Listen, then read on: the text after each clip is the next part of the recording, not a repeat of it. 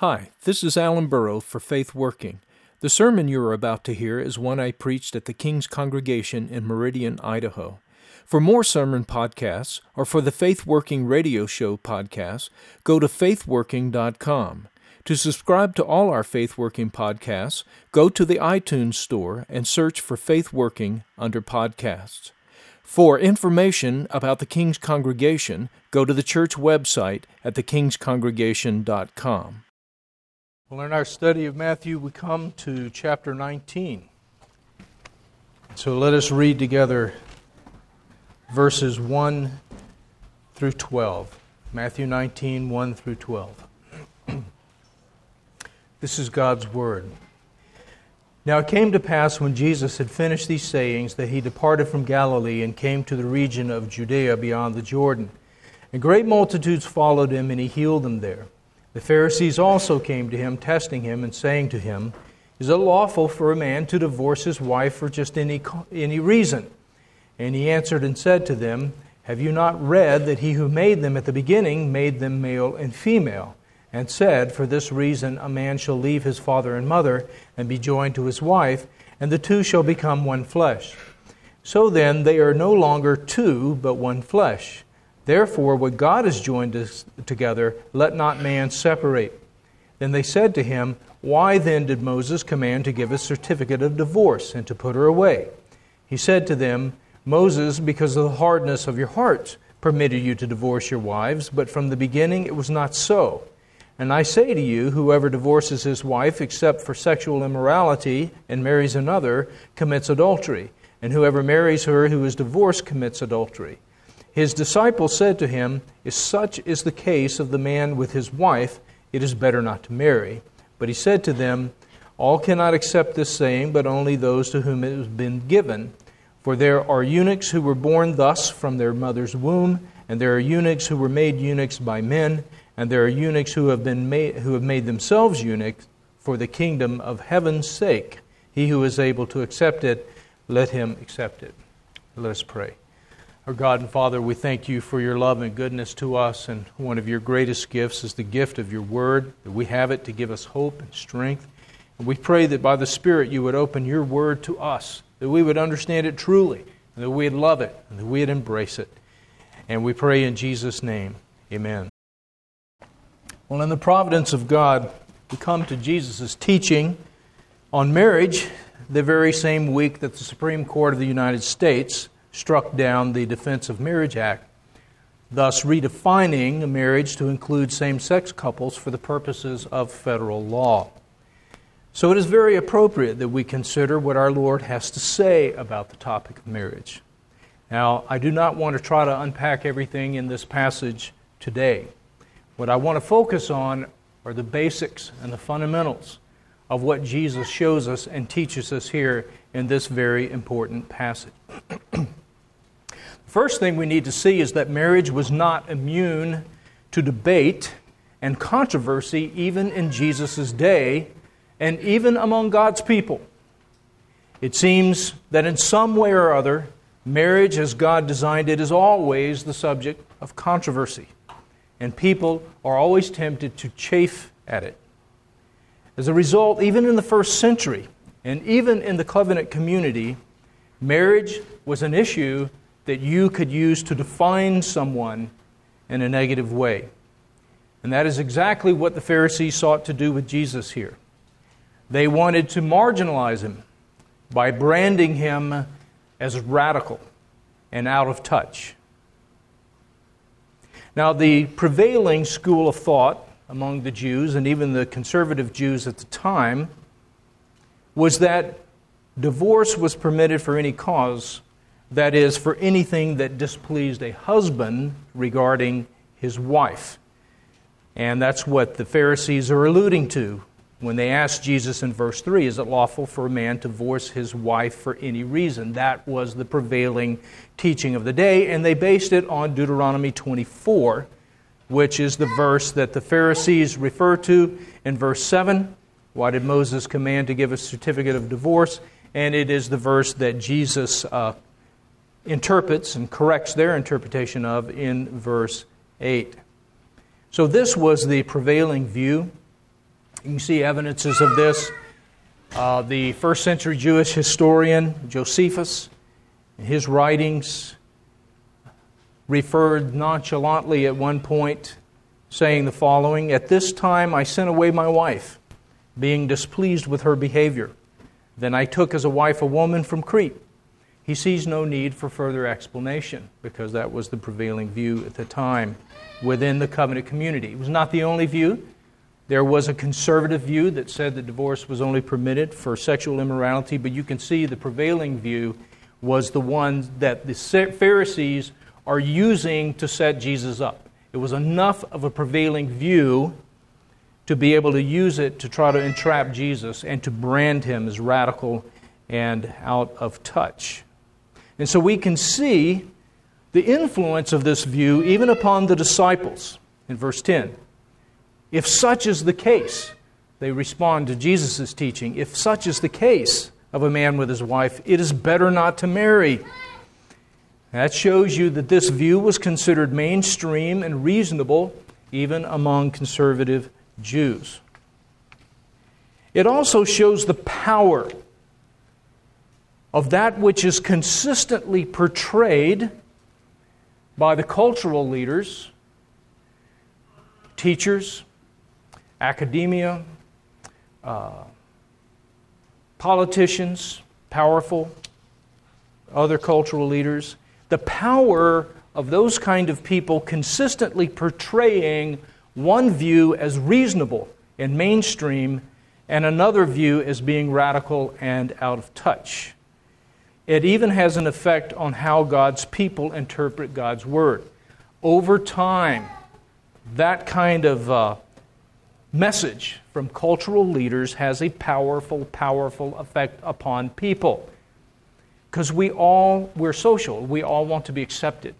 We want to be accepted and praised by our peers. We don't want to be regarded as being in some way out of touch, unreasonable, and so forth. And you can see the power. It even has an effect on how God's people interpret His Word. Because that is exactly what was going on in the covenant community in the first century. Now, if we zoom forward 2,000 years, we can see all these same facets and aspects in play today. Things really haven't changed.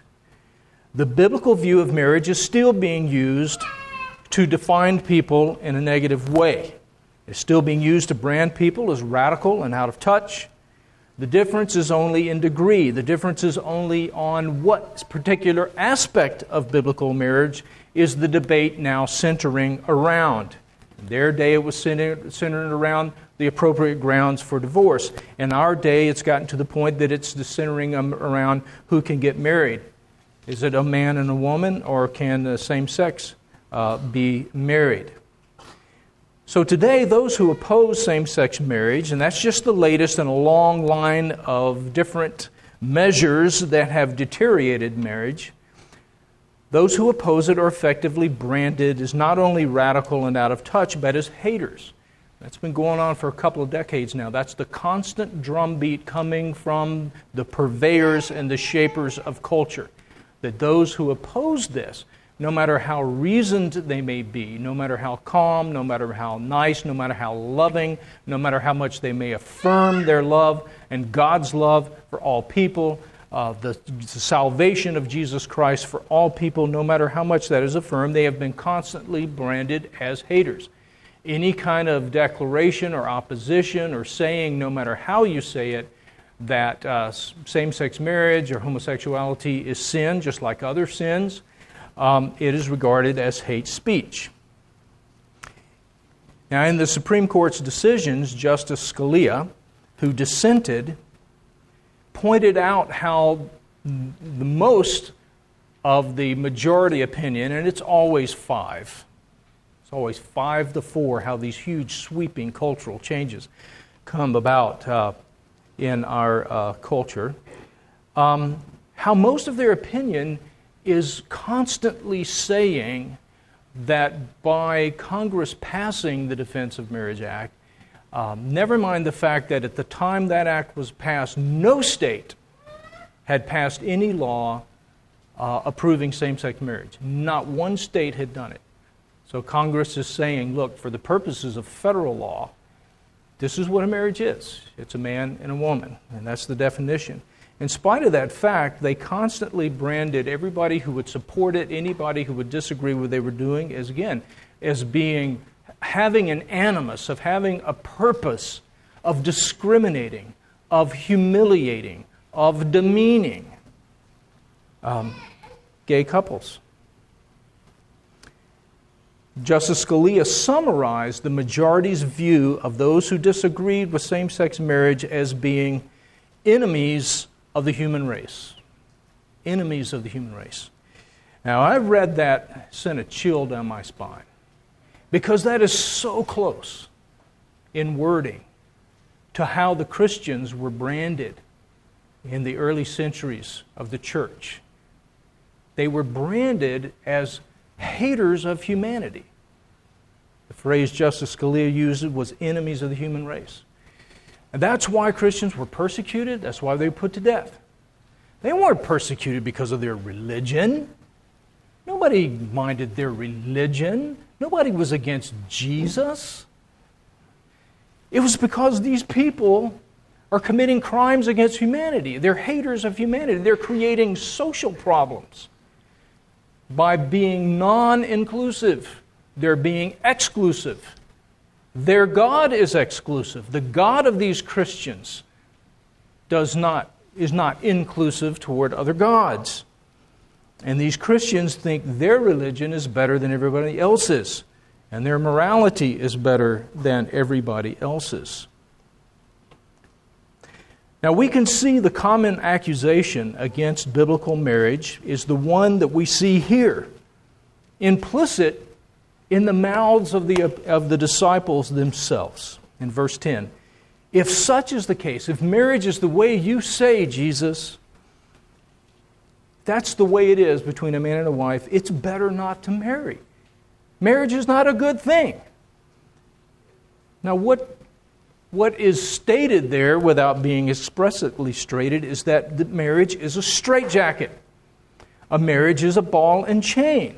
Now, you've seen that we have such a kind of a thought that goes that way that it becomes a matter of humor. You know, I actually officiated at one wedding where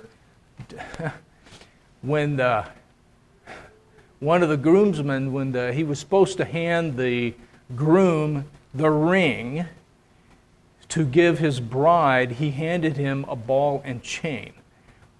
Ha ha ha ha ha. We all get it. Why do we get that joke? So that's the temptation, that's the rant, that's the belief. Marriage is a straitjacket, it's a ball and chain. It restricts our freedom. It restricts, if you don't let it evolve with the times, it restricts our fulfillment as human beings. It restricts our happiness, our potentiality. Now, if you think about it, this is exactly the lie that Satan has been using since the Garden of Eden. In the garden, he didn't use it with regard to marriage, but he used it with regard to something as simple as eating from a particular tree. God says, don't eat from this tree, the tree of the knowledge of good and evil. And the whole thing, Satan's entire temptation, is basically saying to Eve that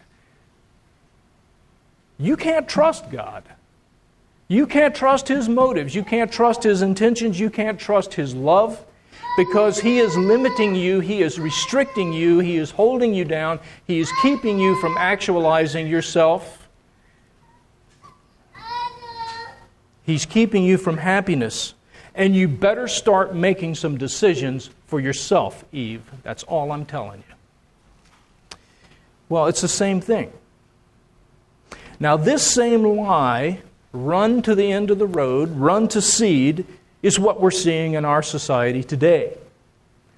There is a rage against any limitation to everybody's right to define themselves, to remake themselves however they see fit. And what you see is that's really a rage against God Himself, against God defining anything, against God naming anybody and saying, this is who you are. This is why I made you. Here's where your happiness and your blessing lies. You can't be stood for anything. You see it, this is the same kind of rage that we're starting to see the gay is the same thing you see in the Old Testament with Sodom and Gomorrah. When God sends the angels in to get Lot and his family out, the men of the town want the angels, whom they presume to be men, to be sent out to them so they can have relations with them. And they're enraged when Lot asks them to not do this. And Lot did everything he was supposed to do. He did everything in the politically correct way. He didn't cite religion. He didn't make any moral judgments. He didn't do any of that stuff. He used a neutral reason. He said, these are guests in my house. And in the ancient code of hospitality, you were always supposed to put your guests before yourself. He said, these are guests. He doesn't say anything about God. He doesn't say anything about the people being evil. He even offers his daughters. Take my daughters instead. Hardly Lot's shining moment. Hardly any great stand for biblical righteousness, and yet it was too much for the men of the town. They are enraged that somebody would say and place any limit. They say, this outsider, he moves in here among us, and now he wants to judge us. Look at the rage. He wants to judge us. And so they're pressing in to take by force what they want.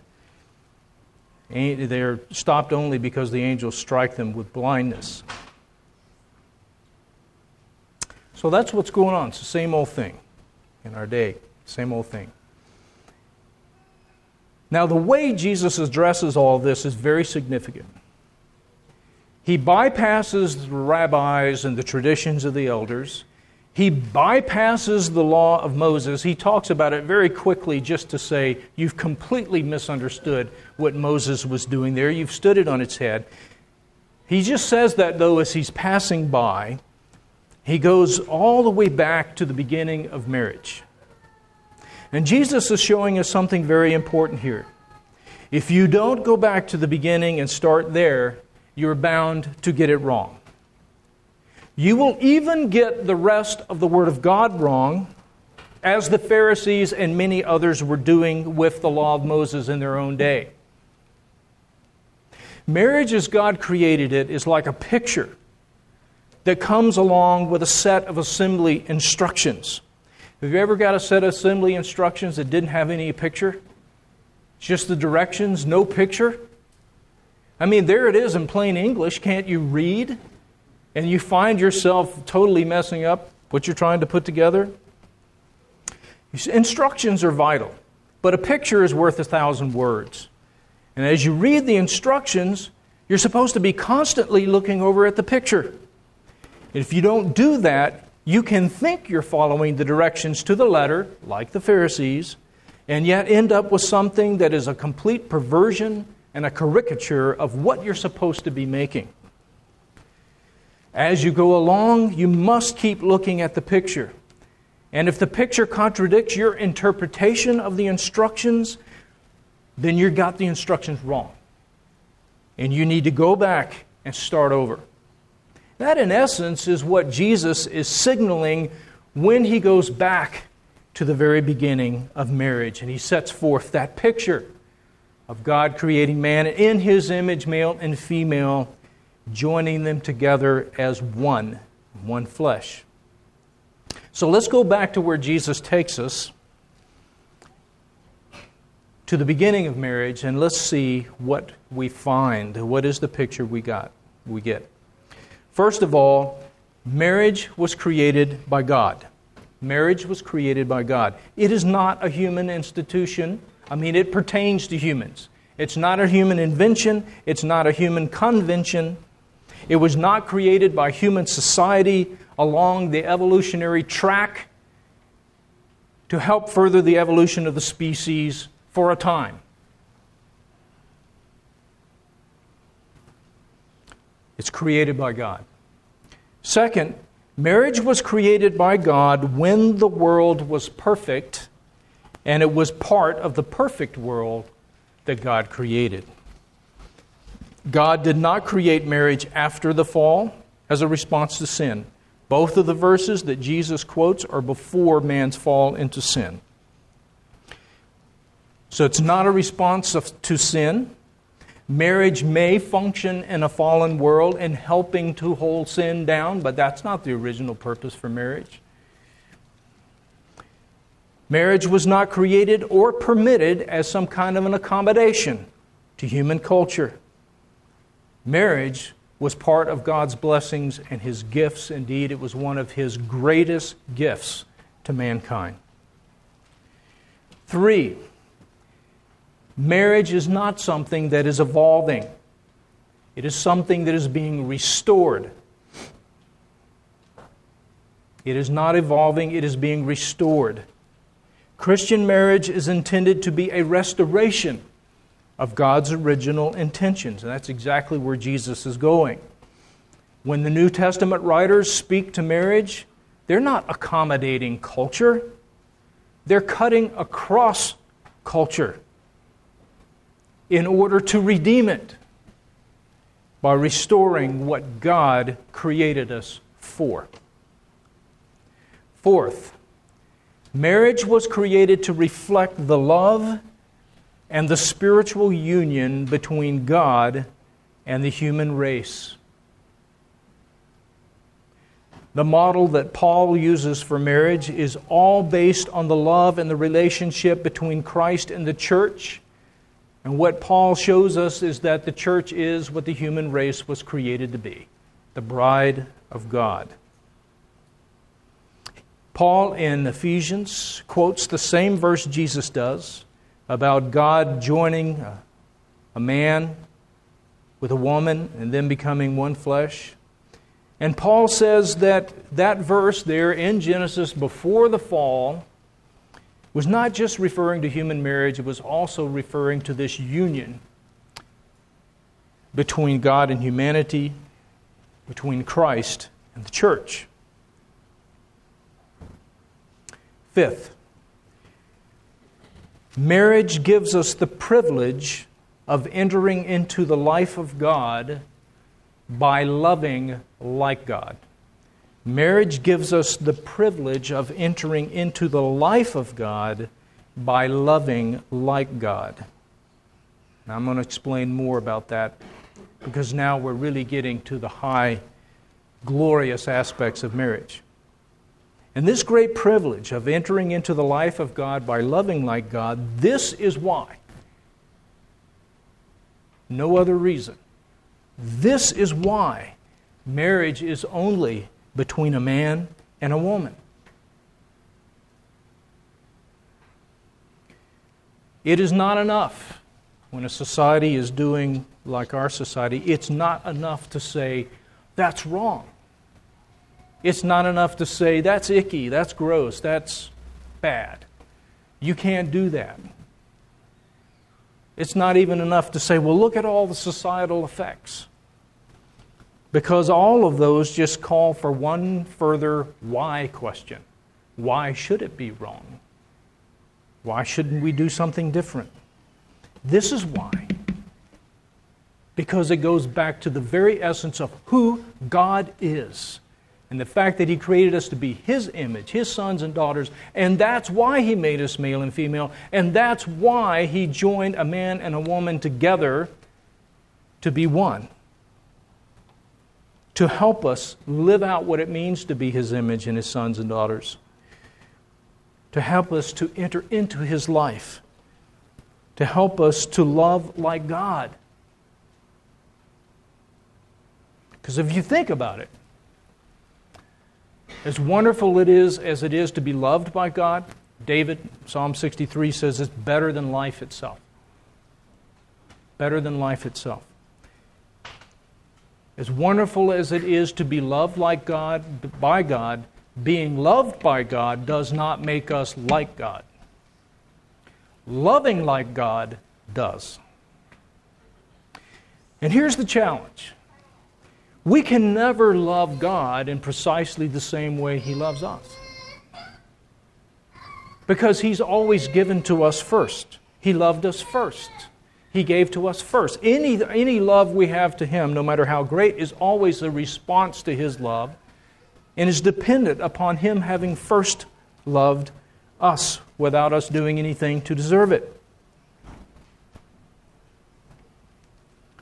So the question then becomes, where can we love like God? How can we do that? And that's one of the places where marriage comes in. Think about how God has loved. How has God loved, and how does it show us who He is? Well, there is no bigger difference in the universe. Indeed, there is no bigger difference conceivable than the difference between God as Creator and us as creatures. And yet God freely not only created us, people He didn't need, but He bound Himself to us. He freely bound Himself to us and gave Himself for us. That's the way God loves, and the way God loves shows us who He is. That's why John says God is love. It doesn't just show you what He did, it shows you who He is. And so we see that God binds Himself and loves someone who is fundamentally other, in the greatest possible way, fundamentally other from Himself. And so we see that God's love, contrary to popular notion, does not consist in a cosmic whatever, whomever, however.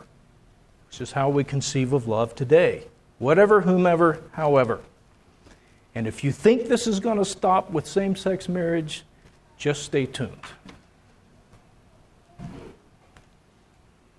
God's love consists in making us in His image, giving Himself to us once in creation and then again supremely in Christ, and calling us to be like Him. So how is it then that we can be like Him by loving like Him, because we can't love Him in precisely the same way He has loved us? That's where the glory of marriage starts to really shine forth. In marriage, we have the privilege of loving like God. We have the privilege of loving someone who is fundamentally other.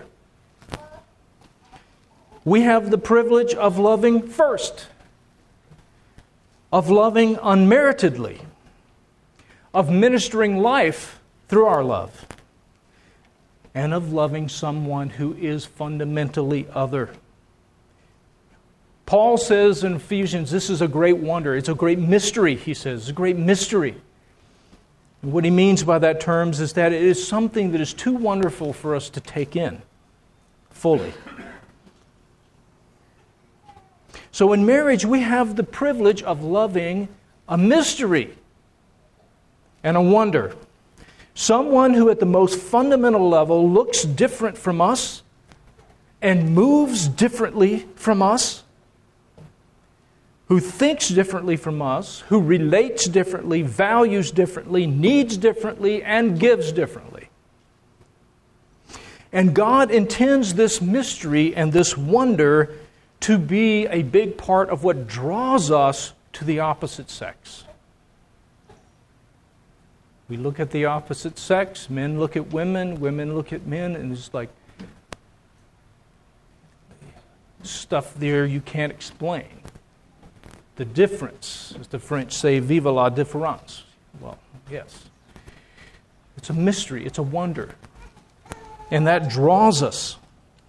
Just as the mystery and the wonder of God should draw us to Him. 6, marriage is a vital sign for spiritual health, both among God's people and in human society in general. Marriage is a vital sign for spiritual health, among God's people and in human society in general. The reason why this is so is because God embedded at creation this direct link that we've already talked about between spirituality and sexuality. God created us for monogamy in both. He created us to love one God, the only true and living God. That's why God continually calls idolatry in the Old Testament adultery. It's spiritual adultery. We're created for monogamy with the one true and living God. And we were also created for monogamy when it comes to sexuality, with someone who is fundamentally other than us. So contrary to popular myth, the so-called state of nature when it comes to sexuality was not people running through the jungle wildly having sex with one another like animals. It's not the baseline.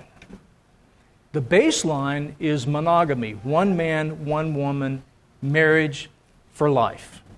That's the starting point. That's the baseline. Everything else is deviating from that. And when a society loses monogamy in one, when it loses its spiritual monogamy to the one true God, it won't be long before it loses sexual monogamy as God created it to be. This is inevitable. This is why all the culture war flashpoints are sexual. Every one of them.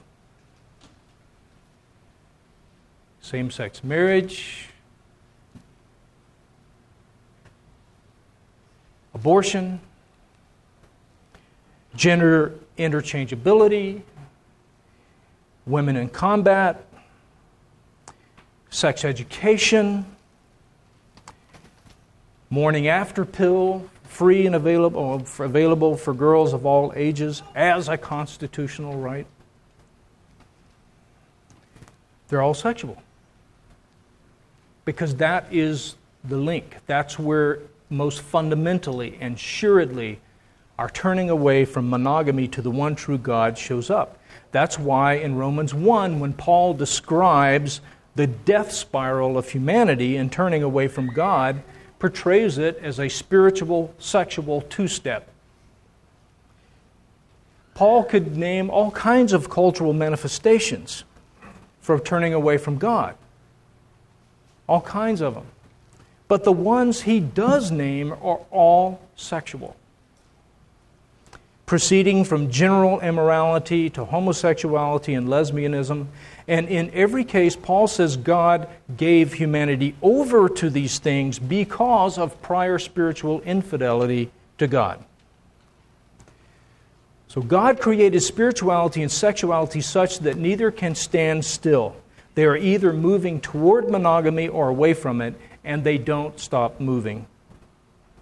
And thus we see with our own country, America moved from Christianity to deism, to humanism, to the polymorphic spirituality we have today.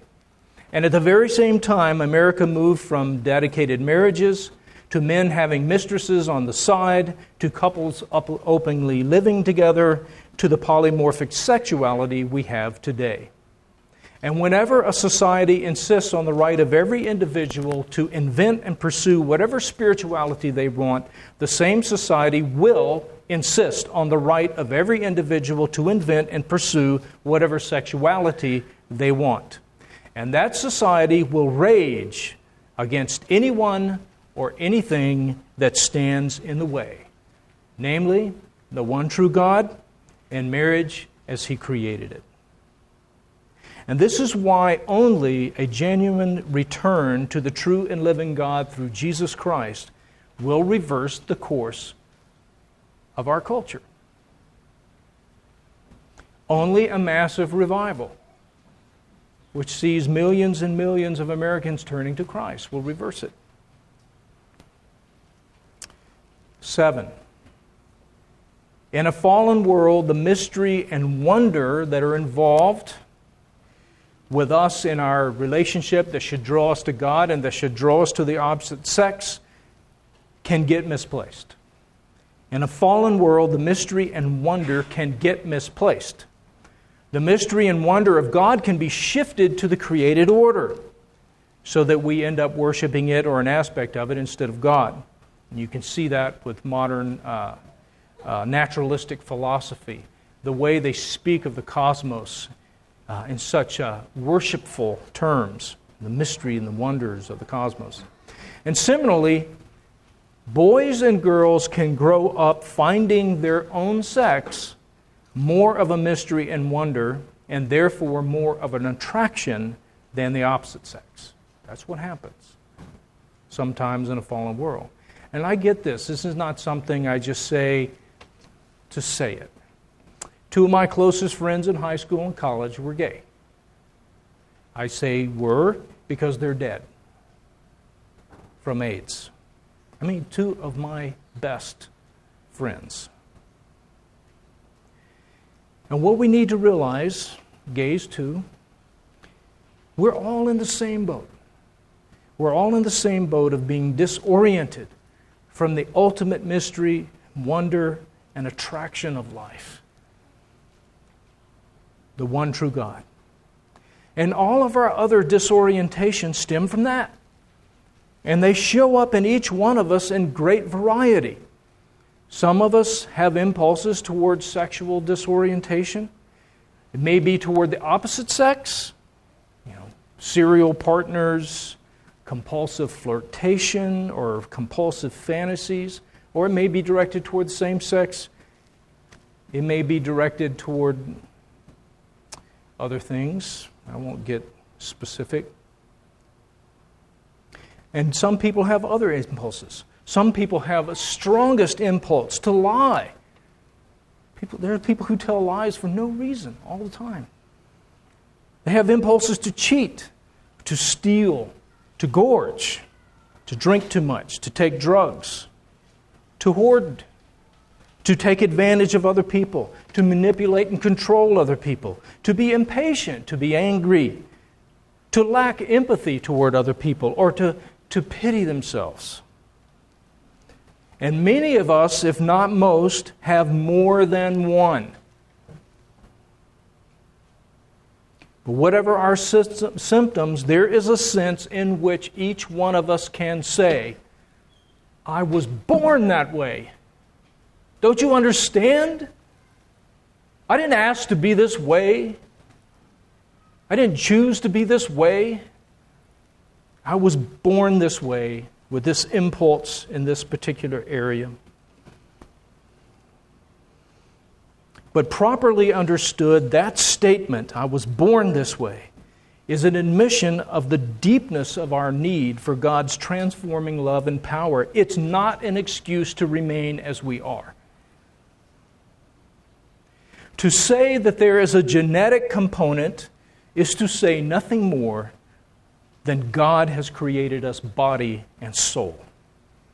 Everything we are and everything we do is a mix of genes. It's a mix of both, body and soul. But saying that genes and environment are the whole story, that's a different matter. And that is not a conclusion that is demanded by the data, contrary to popular myth. It is a philosophical commitment demanded by the desire to push God out of the cosmos and out of our lives. But here's what happens. When we try to lock God out, no matter how sophisticated and scientific sounding our justifications, we always end up locking ourselves in a panic room with no doorknob on the inside. What we thought would quickly save us slowly kills us. The panic room is not the answer. Coming home is. Coming home to God is the answer. And coming home to God always entails reorientation. First and fundamentally toward God and Christ.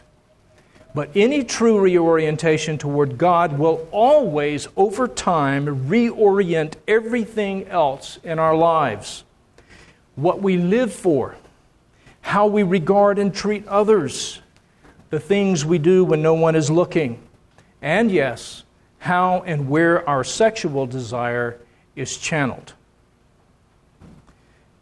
Now, in areas where our disorientation runs deep, reorientation can be a real belly crawl. That is true for each one of us in at least one area, and often more. And those areas will be highly personal to us. We will often have the feeling that nobody has this problem, just us. We're the only one who struggles with this the way we do. Well, this is why Jesus called it taking up one's cross. And that is why he insisted on taking up one's cross for all his disciples. There are no privileged people, and there are no privileged sins. But it is important for us to remember that the way of the cross is the way of life. Not just life in the by and by, but life in the here and now, life as it was meant to be. And life always entails becoming like the one in whose image we were made. And this is why marriage, as He created it, is such an immense privilege. It is our opportunity to love like God, to be like God, to enter into His life. Now, this is why seeking to marry the same sex or any other departure to any degree from God's design in marriage is more than mistaken. It is tragic. Because it all misconstrues the love of God. It misses out on the privilege of loving like God, and it doesn't tell the truth about who God is and who we are. In the name of the Father, the Son, and the Holy Spirit. Amen.